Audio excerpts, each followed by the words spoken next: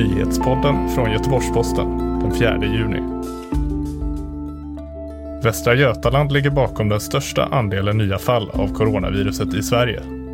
Alla i Sverige med symptom ska nu få testa sig gratis för corona. Och i framtiden förväntas den genomsnittliga pensionen att sjunka. Det är rubrikerna i eftermiddagens nyhetssvep från Göteborgs-Posten. Vi börjar med en lägesuppdatering om coronapandemin. I Sverige finns det nu 41 883 bekräftade sjukdomsfall, varav 194 nya fall det senaste dygnet. 4 562 personer har dött, vilket innebär 20 fler än den senaste bekräftade siffran från igår. Sverige har fått ett uppsving av antalet personer som rapporterades bli sjuka, och enligt statsepidemiologen Anders Tegnell drivs den siffran av smittspridningen i Västra Götaland. Vad ökningen i Västra Götaland beror på, det kommer Folkhälsomyndigheten titta närmare på. Alla i Sverige med symptom ska få testa sig gratis för corona. Det uppgav finansmarknadsminister Per Bolund idag vid en presskonferens. Staten ska lägga 6,9 miljarder kronor på coronatester, men ansvaret för tester och smittspårning ligger fortsatt hos regionerna, som också kommer få ersättning för antikroppstestning. Vid presskonferensen fick socialminister Lena Hallengren frågan från TT om det här motsvarar de tester som man har gjort i andra länder, till exempel i Danmark. Jag vet inget land som testar så brett när det gäller serologiskt, alltså antikroppstestning. Så det återstår väl att se.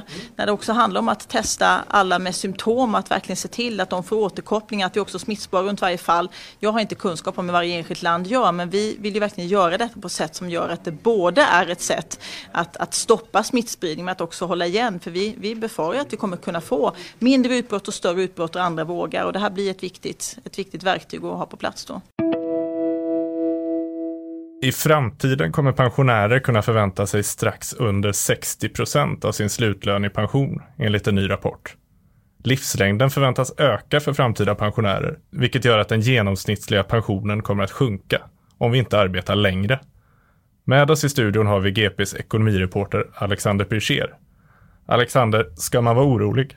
Orolig vet jag inte. Det tycker jag nog inte att man ska vara. Det här är ju inte en helt ny siffra eller så. Redan som det är nu så ligger ju i genomsnitt att man får 60% av sin slutlön i statlig pension.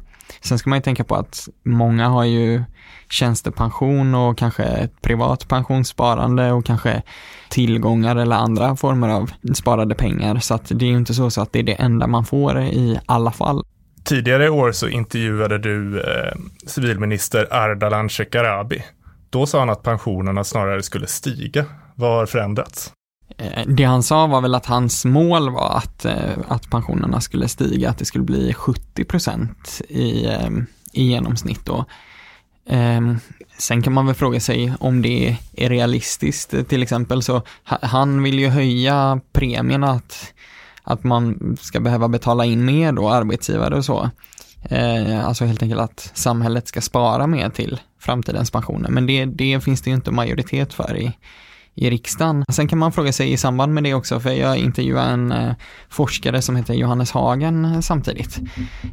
Och han menade ju att visst, vissa har det såklart tufft och så, men om pensionerna blir för generösa, då kan det ju bli så att folk går i pension tidigare, att det kanske känns helt okej att få liksom sammanlagt 80% av sin lön. För i den här rapporten som kom idag så kunde man ju se att unga personer, den som var född 59 fick strax under 60%, den som var född 89 fick ju strax över 50%.